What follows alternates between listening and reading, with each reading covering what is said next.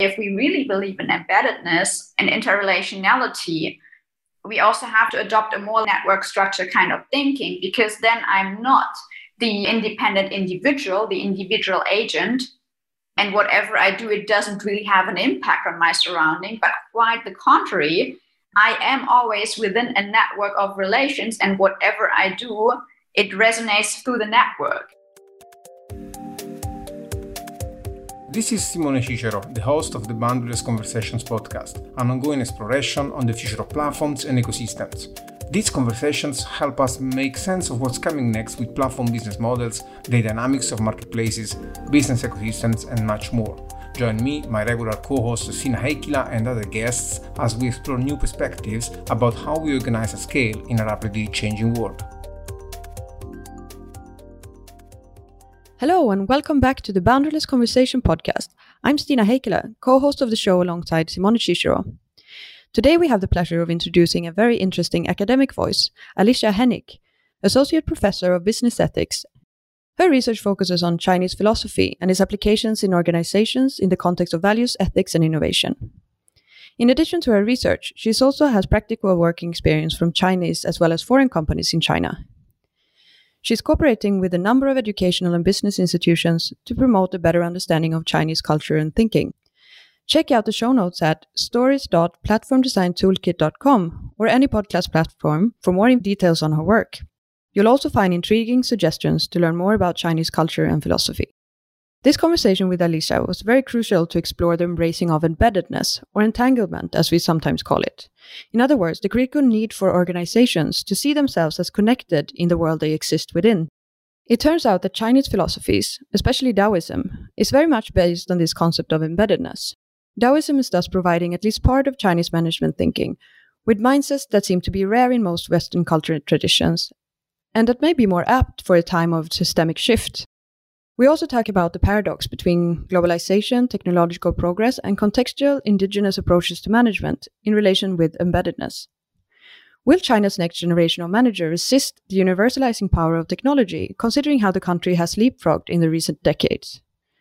By not striving for coherence like most Western philosophies, perhaps Chinese thinking really is more resilient to such forces and can more easily provide a platform for evolution in management, as stories like that of Haier seem to demonstrate. Alicia also talks passionately about the role of education everywhere in the world to showcase the richness of philosophies, wishing that more universities and business schools would diversify their curriculum to include Chinese, but also Indian, African, and other philosophical traditions. This is indeed a shared passion that we want to continue to explore with her in the coming months. Please enjoy this episode with Alicia Hennig.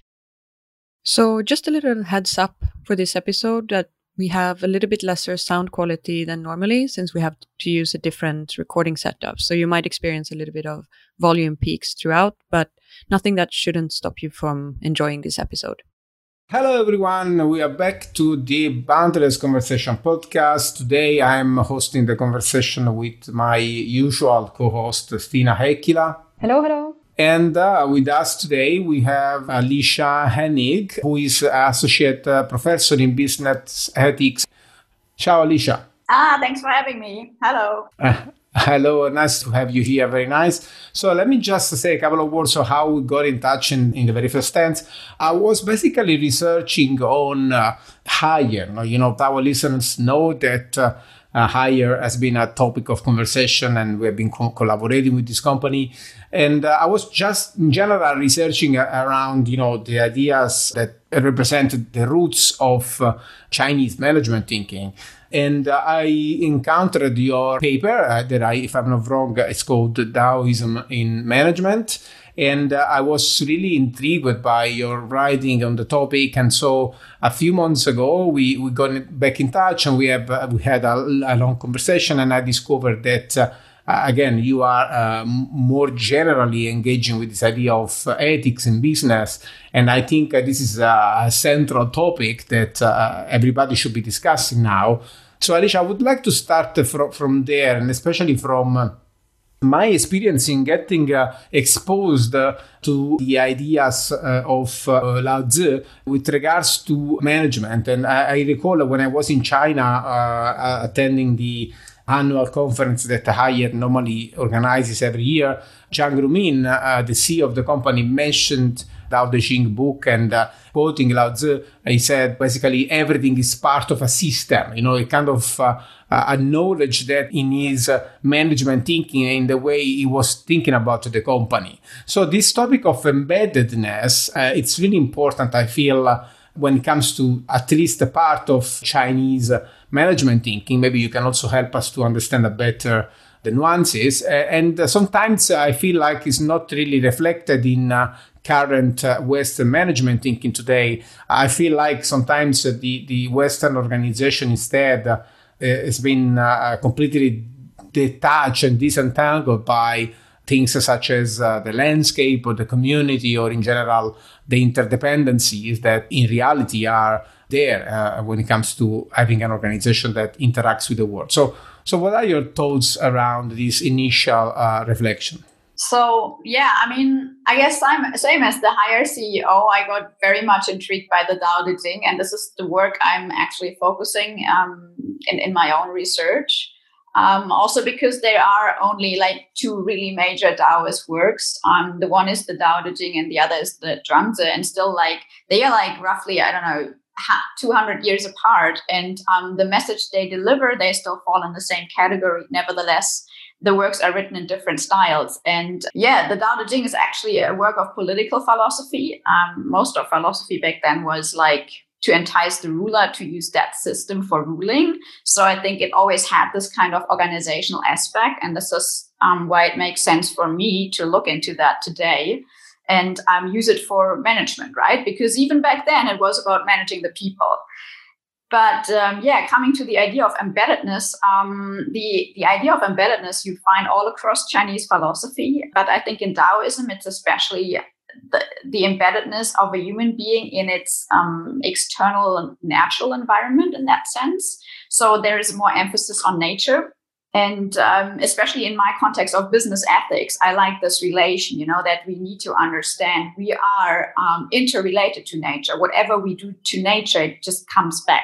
So it can potentially haunt us. And we can see that now with the climate change on the rise and things like that. So nature is not forgiving, right? Whatever we do to nature, it comes back to us in that sense. And I think this idea of embeddedness and really understanding this interrelationality and interdependency with our external environment is extremely helpful in a better understanding of what ethics and ethical action means. Because when we really believe in embeddedness, we are forced to think more detailed about the consequences of our action. And I think this is what kind is driving me. And also because the concept of embeddedness got somehow lost in Western philosophy. Right, because if I think about ethics in Western organizational theory, I think naturally we tend to think about the Protestant ethic of work and Max Weber's work, I would say. And this doesn't even mention the idea of embeddedness, so there is not really a relationship with systems and nature in the Western ethic of work, I would say, and in the Western business ethics in general. Instead, it feels like when you work with Chinese companies, or in general, when you look into Taoism, for example, embeddedness to some extent is the ethic. What do you think about that? Yeah, I think, the thing is we can't generalize all across China, right? I mean, Haier is a very fascinating example of a more like, say, Taoist practice. There are also examples of Confucian entrepreneurs, like people sticking more clearly to Confucian principles to have, to instill a sense of ethics in their companies. But still, this is a niche phenomenon, because when we look at Chinese companies more generally, I think they are not very driven by ethics, because there has been a long time where ethics has been suppressed. And now people find it more relevant again, and they are striving for, implementing it in their companies. But these entrepreneurs doing that, they are still like, well, it's still a niche phenomenon, right? I know researchers working on this, and I'm working on this too from time to time, and we see like it's kind of a growing phenomenon, but it's still only a comparably small number of companies engaging in like really like deliberately engaging in more ethics in business. But I mean, I find like the Chinese business ethics is especially like adequate for a business ethics because it was always very pragmatic, right? It was always about organizing, managing people. So I think there is a great potential in looking in, especially into Chinese philosophy, for inspiration of how to run a company based on which ethical principles, for example. And I think like, well, because we have these two major Chinese philosophies and they give us two different angles, it may even make sense to combine the two. And perhaps like the link between the company and its natural environment, and Confucianism is more about really managing people. And that was the topic where I was curious to ask you more. This idea that the traditional ethics, or in general, I would say cosmology or religions, let's call it, or philosophies, so let's call it as we want, in China have this political nuance. You said, it's always been about managing people. It's always been about governing, and which I can totally resonate with that. Having read the Tao Te Ching and being now in the process of reading Chuang-Tzu, if I'm not wrong. If I look into the Western tradition, that's completely different. Can you share a couple of words on why do you think in the roots of the traditions in China there is this nuance, this political nuance? Maybe it's the nature of the empire versus maybe the fact that in the West our tradition is more related to these nomadic people that were the Hebrew tribes at the time, where the pillars of our religion were being written in the West. Well, what I personally find convenient, so to say, about Chinese philosophy is that it gives me a whole logical system of embeddedness, of like the logic of embeddedness, right? Because they have, as you said, like this kind of cosmology, right? They believe in the harmony of heaven, earth, and the human being. So when we note this down, it makes a triangle relation, right? Whereas Western behavior was very much dominated by a singular connection between the human being and God, at least since the introduction of Christianity. And I think that made a major difference because like in this singular relation, there is no interdependency, whereas in a triangular relation, there is much more potential for interdependency and interrelationality. And for me, this still makes a major difference. And then it's, of course, reflected in such ideas that the human being is embedded, right, in a social system and a natural system and things like that. Like in the Western thinking, we once had the idea of embeddedness. It's not that this is totally alien to Western thinking. So we had Karl Polanyi, for example, in the beginning of the 20th century, again, speaking about embeddedness. But when I look at business ethics today, for example, I mean, it's kind of coming back through systems thinking, but I don't see, so to say, a clear ideological foundation in Western thinking, which would bring up the idea of embeddedness as clearly as Chinese philosophy. So we have Karl Polanyi, but otherwise, I really would have need to dig deeper to see whether any Western philosopher would have talked about embeddedness before. Karl Polanyi is the only person I know. So this is why I found it so inspiring to look into a completely different philosophy, because it gives me already a very complete framework for this embeddedness. And this is for me a good starting point to formulate different and new approaches in ethics, so to say, and also in business ethics. Yeah, thank you. So it's clearly a very interesting proposition that you come forward with. And what do you think is needed in order to nurture such a perspective that seems to be offering like a promising avenue in a way for business ethics also in the West? So I'm wondering where to start in a way, how to import, how to mesh up, where can we go? Right. I mean, that's of course a very crucial question, how to instill this kind of thinking in people. And I think, then when we discuss about that, we can't get around education. So education will be a key. And that also means like we have to make education more global. We have to make the curriculum of education more global. For example, in philosophy, where Chinese philosophy is still, I never had Chinese philosophy when I was studying philosophy, right? It is because also there are not so many people who can teach Chinese philosophy in the West. It is a niche topic. It is a niche subject. But ideally, what I would love to see is, for example, in philosophy, more than just like Western philosophy, but also Indian philosophy, Chinese philosophy, whatever comes from African philosophy, right? That we have a more complete canon of what philosophy actually is, because the discipline was very much dominated by Western imperialism and the thinking of that only Western philosophy is true philosophy, right? This is a big problem in the discipline. And then when it comes to business ethics, we need to understand, okay, there are also different ethical approaches to business in other countries. So again, we need to include that in the curriculum. And when we come to economics, for example, we also need to understand, well, here in the West, we have a capitalist system. We have perhaps in Germany, we have a social market economy. But in other countries, we have other economies. And also that needs to be better integrated. So I'd say for university education, we really need a more global approach to education. This is what I'd be wishing for. And then when we have these people who are already educated with a bit broader mindset, then this will trickle down in business. But of course, it takes like 1 or 2 generations, right?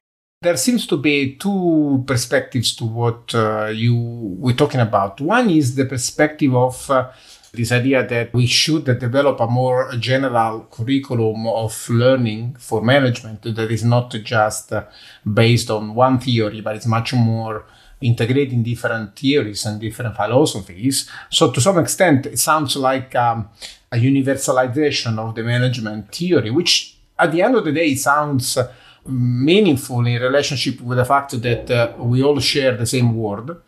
But on the other hand, I think the perspective of embeddedness, and as somebody else calls it, this idea of entanglement and much more relationship between the organization and the local environment, is calling for rediscovering more indigenous thinking about how do we show up in the world and how we produce value, interact with each other, which resonates with also the work of Hong Kong-based philosopher Yu Hui, which is one of whom we are big fans. I think it connects with what you said about African thinking or Indian thinking and so on. So what is your take on these 2 seemingly clashing drivers, one for universalization and one for more local, indigenous, like Yu Hui calls them, the cosmotechnics, local cosmotechnics, local ways of organizing that are able to deliver a local way of thinking about the humans in the world and in relationship with the landscapes and environments and communities? Yeah, perhaps that led to a misunderstanding. So by actually offering a global curriculum, I wasn't really thinking of a universal approach, because I don't think there is something like a universal approach. Yes, some aspects across philosophies you may be able to combine, of course, and you should be able to combine later on, the same as management practices and things like that. But I wouldn't think that leads necessarily to a universal approach. It's still an approach which is made of very different aspects. So when I'm speaking of a global curriculum, what I had in mind was more like that we owe it to our students that they know the richness of the world, right? Whatever the world has to offer, we should at least give them a glimpse of it, right? We should let them know in India they do things like that. In China, they may do things like this or that. Compared to the US, where they do things differently than in the European Union, right? So that we actually kind of get the whole diversity of this globe and its practices into the curriculum. I know that there will be a lot of stuff, right? So, in practice, of course, we need to think about how to manage that material, right? Because it's quite a lot. But for students today, I think it's very important to develop a more global mindset based on the local differences, right? So of course they should especially see indigenous approaches in that sense, and not like, putting them all together, but understanding, okay, this is an approach which is different to that one, is different to that one, right? So that we get an idea of all these different things, and then we have a better understanding of what approach works together with what else. So that's the idea in general. So I'm not for any convergence, but for an acceptance of the differences, because we can generally learn from each other's differences. So that's the entire idea actually behind that. I don't believe in anything universal.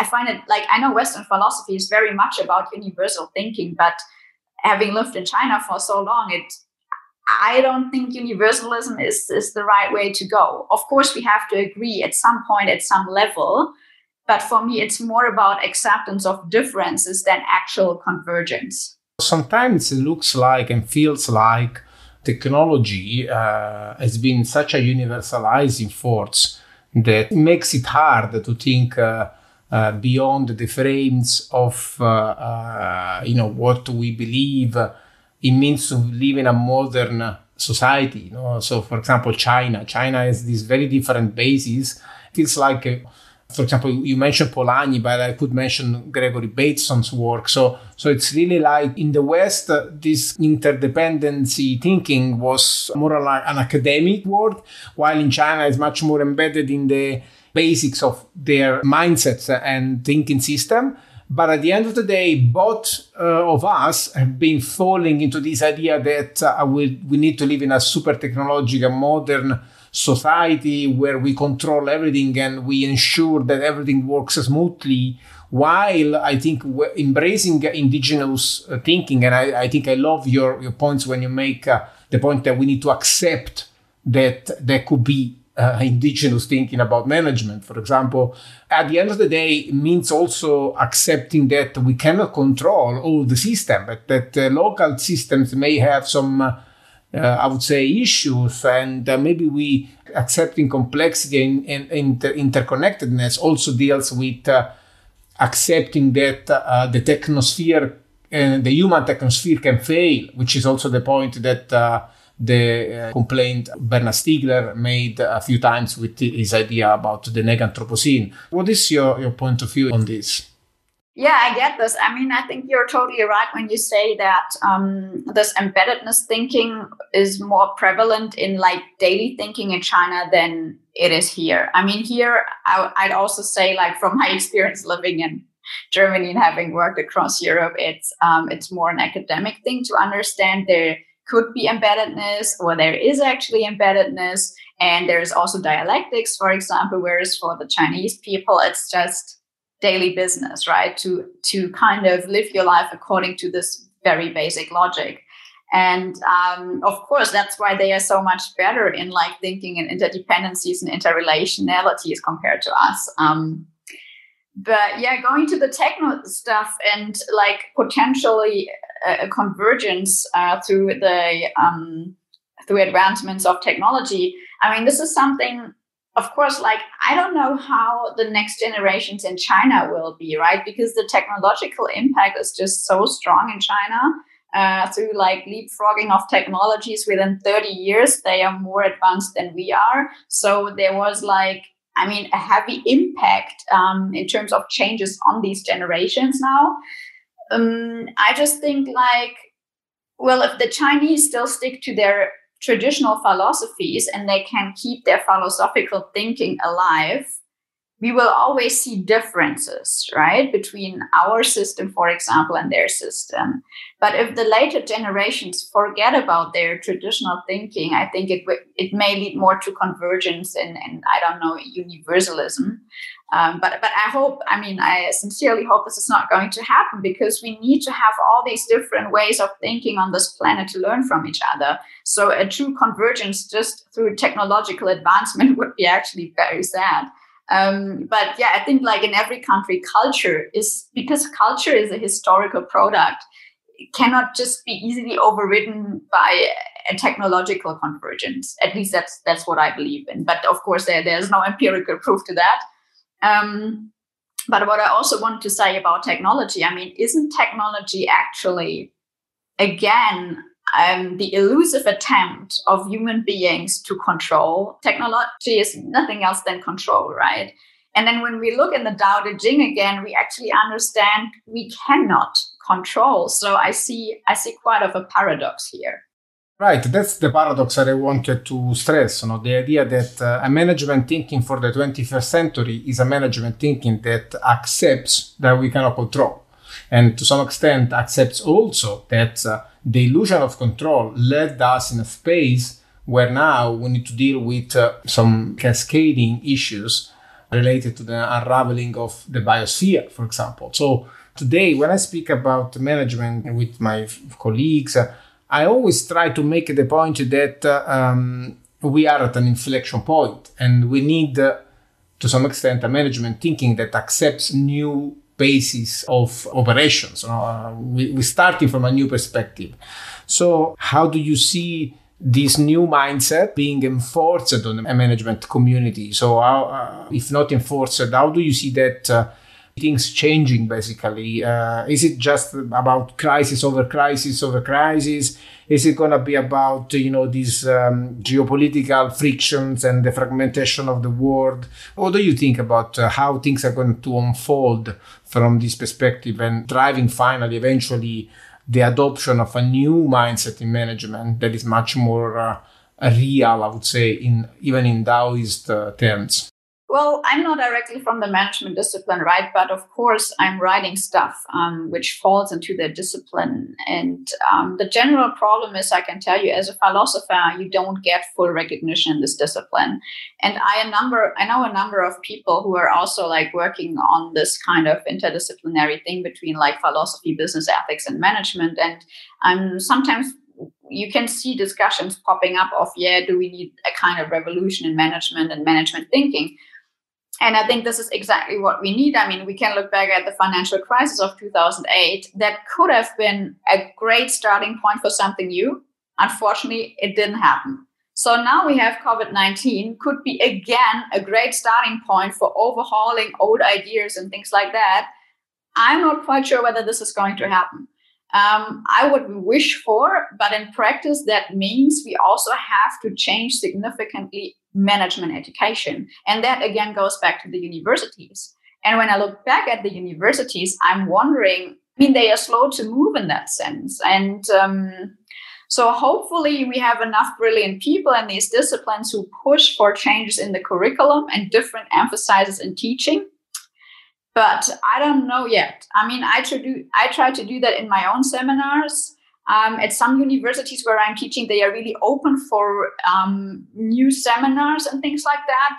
But generally, I find it difficult to place really interesting, entertaining, innovative seminars at universities. For me, because they have strong bureaucratic structures, I think it will stay difficult to introduce a significant change. So what else can we do then, right? We can, for example, work just on those people in management positions now, right? And offer trainings and offer seminars. So not targeting students, but targeting professionals. That could be another option. And then, of course, what should be in that kind of curriculum, right? Speaking of control, speaking of unexpected happenings like now, COVID-19, what is the lesson learned for management? So I think one thing we have to definitely include in management thinking and management education is the paradigm of embeddedness, that we learn to understand there are interdependencies, and I better need to watch out for the consequence of my actions, because they are not just affecting me as an agent. And that's the most important part, right? Because I think Western thinking is still too much tied to the agent. And then we always believe in the agent and individuality and in independency of the agent. But as you said, in reality, it's just a bit more complicated. So embeddedness, and then from that, where do these notions of embeddedness come from, right? So looking deeper into different philosophies and try to break them down into something managers can work with. I think that's something I'm having on my mind. Great, thanks. I actually wanted to turn the conversation a little bit to something that you also mentioned in the preparations for this episode, it was this connection with being able to think in terms of networks.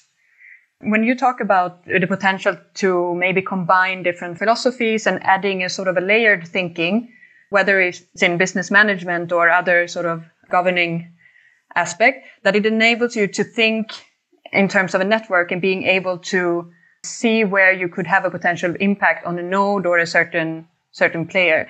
And it would be great to hear more what you think that this could mean, both for the shift that we were talking about, because we've seen also in the COVID, for instance, that networks have been quite powerful in building the kind of effects that can influence at huge scale, actually. So whether you see that this dynamics could, help to also influence how organizations are shaped to some extent. Yeah, I think that these are like two things for me. So one is like the network phenomenon, and the other is like the second layer, although like they are a bit connected. So for me, like better understanding Chinese philosophy and learning from it today means for me, I can add, let's say, a non-Western layer to my thinking and use that for evaluating my situation, using that for finding another solution, for example, and things like that. So, for example, aspects like circularity, that time is circular and not linear, helps me for a better understanding of my situation and coming up with better solutions. And other aspects, for example, dialectics, like dialectics of the yin-yang logic, like, wherever there's shadow, there's light, right? I mean, it sounds very simple, but it really helps you. It shaped my attitude a lot. And so this is one thing. This is like the second layer, or the additional layer we can just add on our default layer, with which we have been socialized, with which we have been raised, which has been more manifested through our education system here. Nevertheless, there is, I think, with learning, the option to add some other layer on top of it. Not replacing the other one, right? It's just something which comes on top. And then the network thing is the other thing that I thought, okay, if we really believe in embeddedness and interrelationality, we also have to adopt a more like network structure kind of thinking, because then I'm not the independent individual, the individual agent. And whatever I do, it doesn't really have an impact on my surrounding, but quite the contrary. I am always within a network of relations, and whatever I do, it resonates through the network. And actually, it comes to a point where I don't have any control anymore. That's why I should especially think things through in order to not cause unnecessary disturbances. Now, just think about a spider web, right? When you tick it at one point, it resonates through the whole web.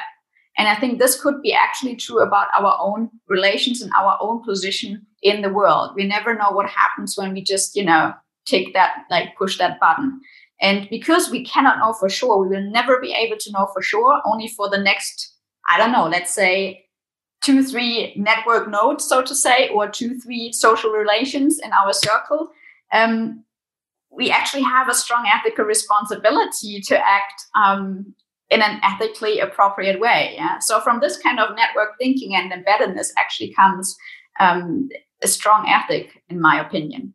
And what does it mean from the perspective, I'm really, of course, interested to this topic that you raise about networks, because we're doing platforms and ecosystems thinking here. So we are a big proponents of developing these more network type organizations, and of course we are interested in both the drivers and the effects of such embracing such an organizational structure. So my question would be, maybe if you think about changing this mindset. So let's say that we have this magic wand, and we can change the mindset, and we can create this new thinking systems inside our management representatives and management community.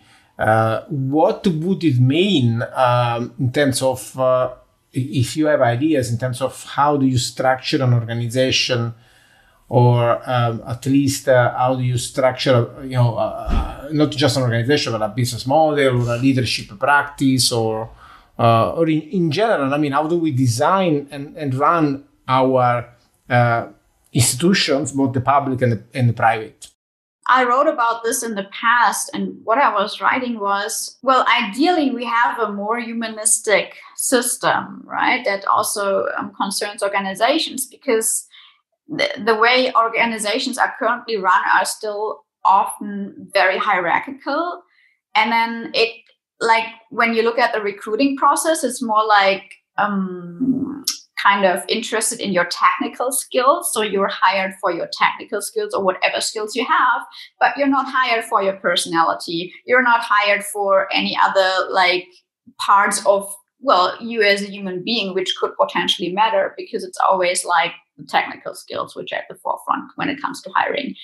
And I think, first of all, we need to change, for example, recruiting practices. And there is already a model for that. When we look, for example, at Japanese companies, they also look for skills, of course, but they also have a strong belief in that skills can still be developed within the company, but a personality cannot. So either your personality is in that sense right, and it fits with the company, or it doesn't. So that's the recruitment approach of Japanese companies. And I think we can learn quite a lot from this, because in the future, it's not just about our technical skills, it's also about who we are as a personality. And what else can we offer to the organization beyond mere technical skills? And so that, of course, on the backside requires an organization which can make use of us as a human being in our completeness, right? And for this, of course, structures need to be broken up. Employees need to have more autonomy, but employees also need to be educated what it means to have more autonomy, because with more autonomy comes more responsibility. Yeah? So not every person may be fit for this kind of model too, right? Because not every person is interested in working totally autonomously, working with a lot of responsibility, right? So we will need to create a diverse system which, on one hand, definitely allows more for realizing our human capacities than the current system. I think that would be a very important add-on to organizations or organizational thinking today, that we make up our mind. How can we make use of the human being? How can we pay respect to the complete human being in organizations, and not just having the skills perspective? Yeah.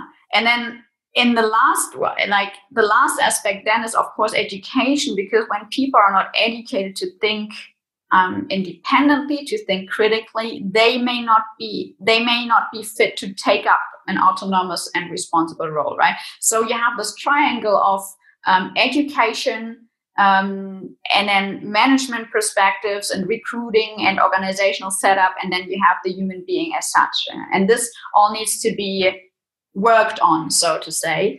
But I mean, it's not that we don't have examples, right? I mean, when I look at Haier, we already can see a very progressed organizational structure, right? But again, I suppose also Haier knows what kind of downsides come with it, because of course there are some kind of downsides or complications or difficulties.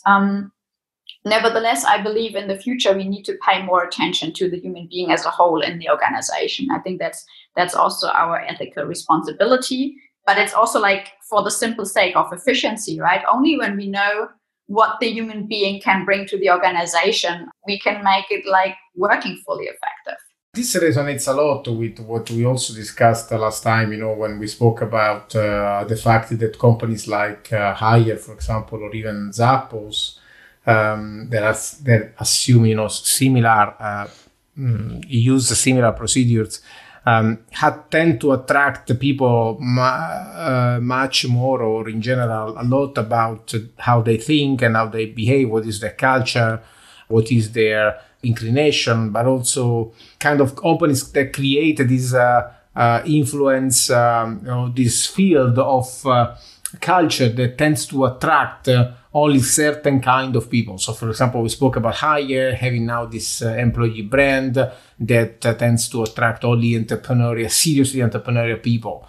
So, of course, I think one of the points that comes out of this conversation we are having is that the organization of the future, if really embraces this interrelationality as a basis of its existence, it's going to be an organization that needs to I would say, draw a more compelling human development thesis. So it needs to attract, because it's a space where the humans can express their full potentiality. Okay, so that's one thing. But another thing that I think is really important from the conversation we are having is, again, this idea of embeddedness.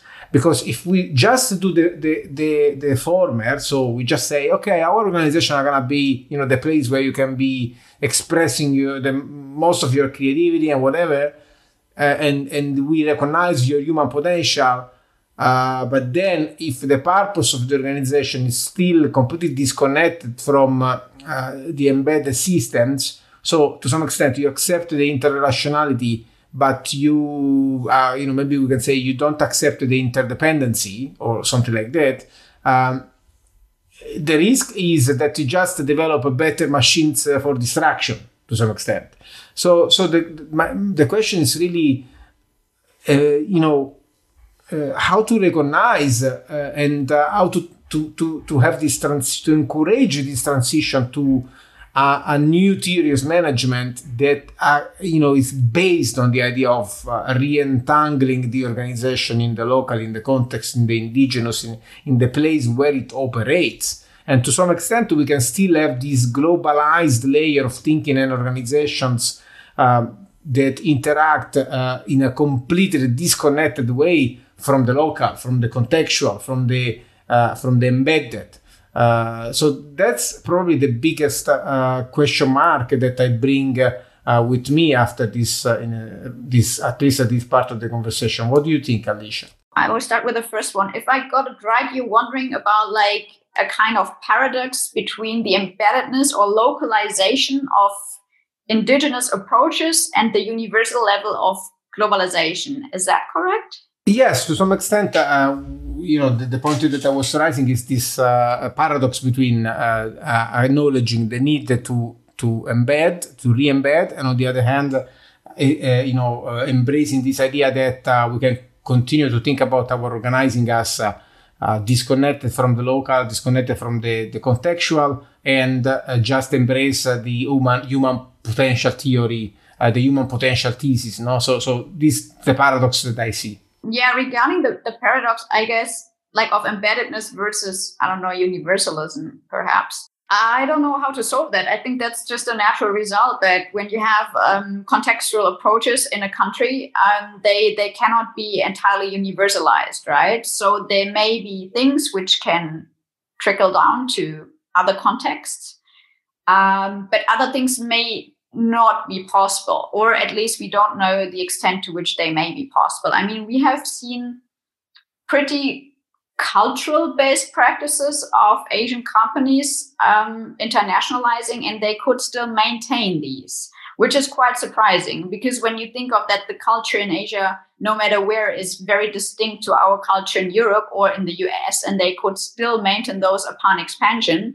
Toyota, for example, is a good example for this. They maintained their culture in their US subsidiaries, and that's quite a phenomenon how they did that. Then I just think like, okay, then we have all these different contextual approaches, and the output or the result of that may be a kind of, convergence on the surface. But when we dig deeper, we actually know it's not a convergence. It's just like all these aspects which trickle through and could be used in a global context independently of a specific local cultural context, right? But this is something I don't know. I mean, we could see convergence in practices through the strong impact or influence of US management techniques, also in China, also in Europe. I think we all have US influence no matter where we go. So this is a kind of level of universalism, but generally I would put more emphasis on contextual approaches, because this is how we can learn from each other. But the second thought I had about embeddedness was like, so just imagine you only have a company which believes in, we should put more emphasis on the human being, and we want to have more recognition of the human being, and then they set up all these structures, for example. So just rebuilding the structures they've seen elsewhere. So let's imagine someone wants to copy hire as a model, and they think like, okay, cool, we adopt the matrix structure and things like that, and then we give ourselves a purpose which may make sense. Then I would think this system is doomed to collapse because the foundational ideology is missing. So when we look at Haier, for example, there is a foundational ideology, and this is inspired by Taoism, right? So with this comes in a consistent thinking, consistent system of thinking. Whereas when you have a company which just tries to copy this approach on the surface, the ideological part is missing. And I think this ideological part, or let's say, to keep it more neutral, like the mindset of a company, that is the essential part which holds a company and its people together. Yeah. We could also see that, for example, with all the companies in the 90s copying lean management, copying Kaizen, they all missed the ideological foundation of these management practices, and thus they failed, right? So whenever we think about, like, let's think about a new business model and implement it, we should be aware of that it always must come with a foundational ideology, whatever that is, right? But there needs to be some way of thinking which holds the company together. And I think this is a very important aspect of having new business models. Without an ideology, nothing will change, because then only structures are copied, processes are copied, and it will just collapse at some point. And it looks like we this new ideology that apparently we may be seeking for, it's an ideology that is at the same time shared and global, because it's going to be produced by our global discourse, but it's also eminently indigenous, and it's kind of calling us to get back to rethink our organizing in a way that is much more embedded and entangled in our place. In the somebody is now doing research on bioregional thinking, for example. So that's maybe the paradox, which is not a paradox at the end of the day, and because at the end of the day, if you really accept complexity and you really accept the fact that the world is different everywhere, you just need to acknowledge this and accept that organizing as well needs to be different everywhere. So we cannot come with this kind of universalizing answers to whatever we do in management and in organizing. So I think somehow we got to this final reflection. So we covered a lot of ground, but I'm sure we forgot something very important. So I would love to say, if you still want to stress one idea that maybe needs to be on the table of our listeners when they rethink large-scale interdependent organizing for the 21st century, whatever we forgot maybe in the conversation. Well, in the 21st century, we need a different mindset, and that needs to come from a better idea of what is happening on the world in terms of approaches, right? So we get a better idea of the diversity that we can actually take from ideas from which we can profit or benefit. And then the second thing is, how do we put this in practice, right? How can we make managers better managers in that sense? Yeah. How could that happen? Through what kind of education, right? And I mean, I can only stress again the importance of university education. But again, like with the managers nowadays, I guess it's really important to draw the attention to a necessary mindset shift. And this can be only accomplished through seminars, trainings, getting out the message in that sense. And then it will still take 10 to 20 years, right, for a fundamental shift, if we are lucky and if that's happening at all. For me, the focus is really how to change management education. What options do we have? And I can only hope for people collaborating on this, because it takes more than just a handful of people to change a system, I believe. Maybe also the context of management will push to be faster, than 30 years, because I think we don't have 20 or 30 years to change the course of modern management. So, Alicia, that was an amazing conversation. I think our listeners will have lots of food for thought. Maybe we can end with you pointing out where people can find your latest work, and also maybe if you want to suggest a couple of reads besides the classics books or any other things that they can check it out to really start grasping the ideas being discussing today in this conversation? Yeah, so my research is I usually post my research also on my LinkedIn website. And then I have my own website, which is called newvirtues.com. So there I usually also have my research in terms of abstracts and presentations and things like that. For book recommendations, what I still love the most is in my free time, I'm reading books by Chinese authors because I just love their way of storytelling.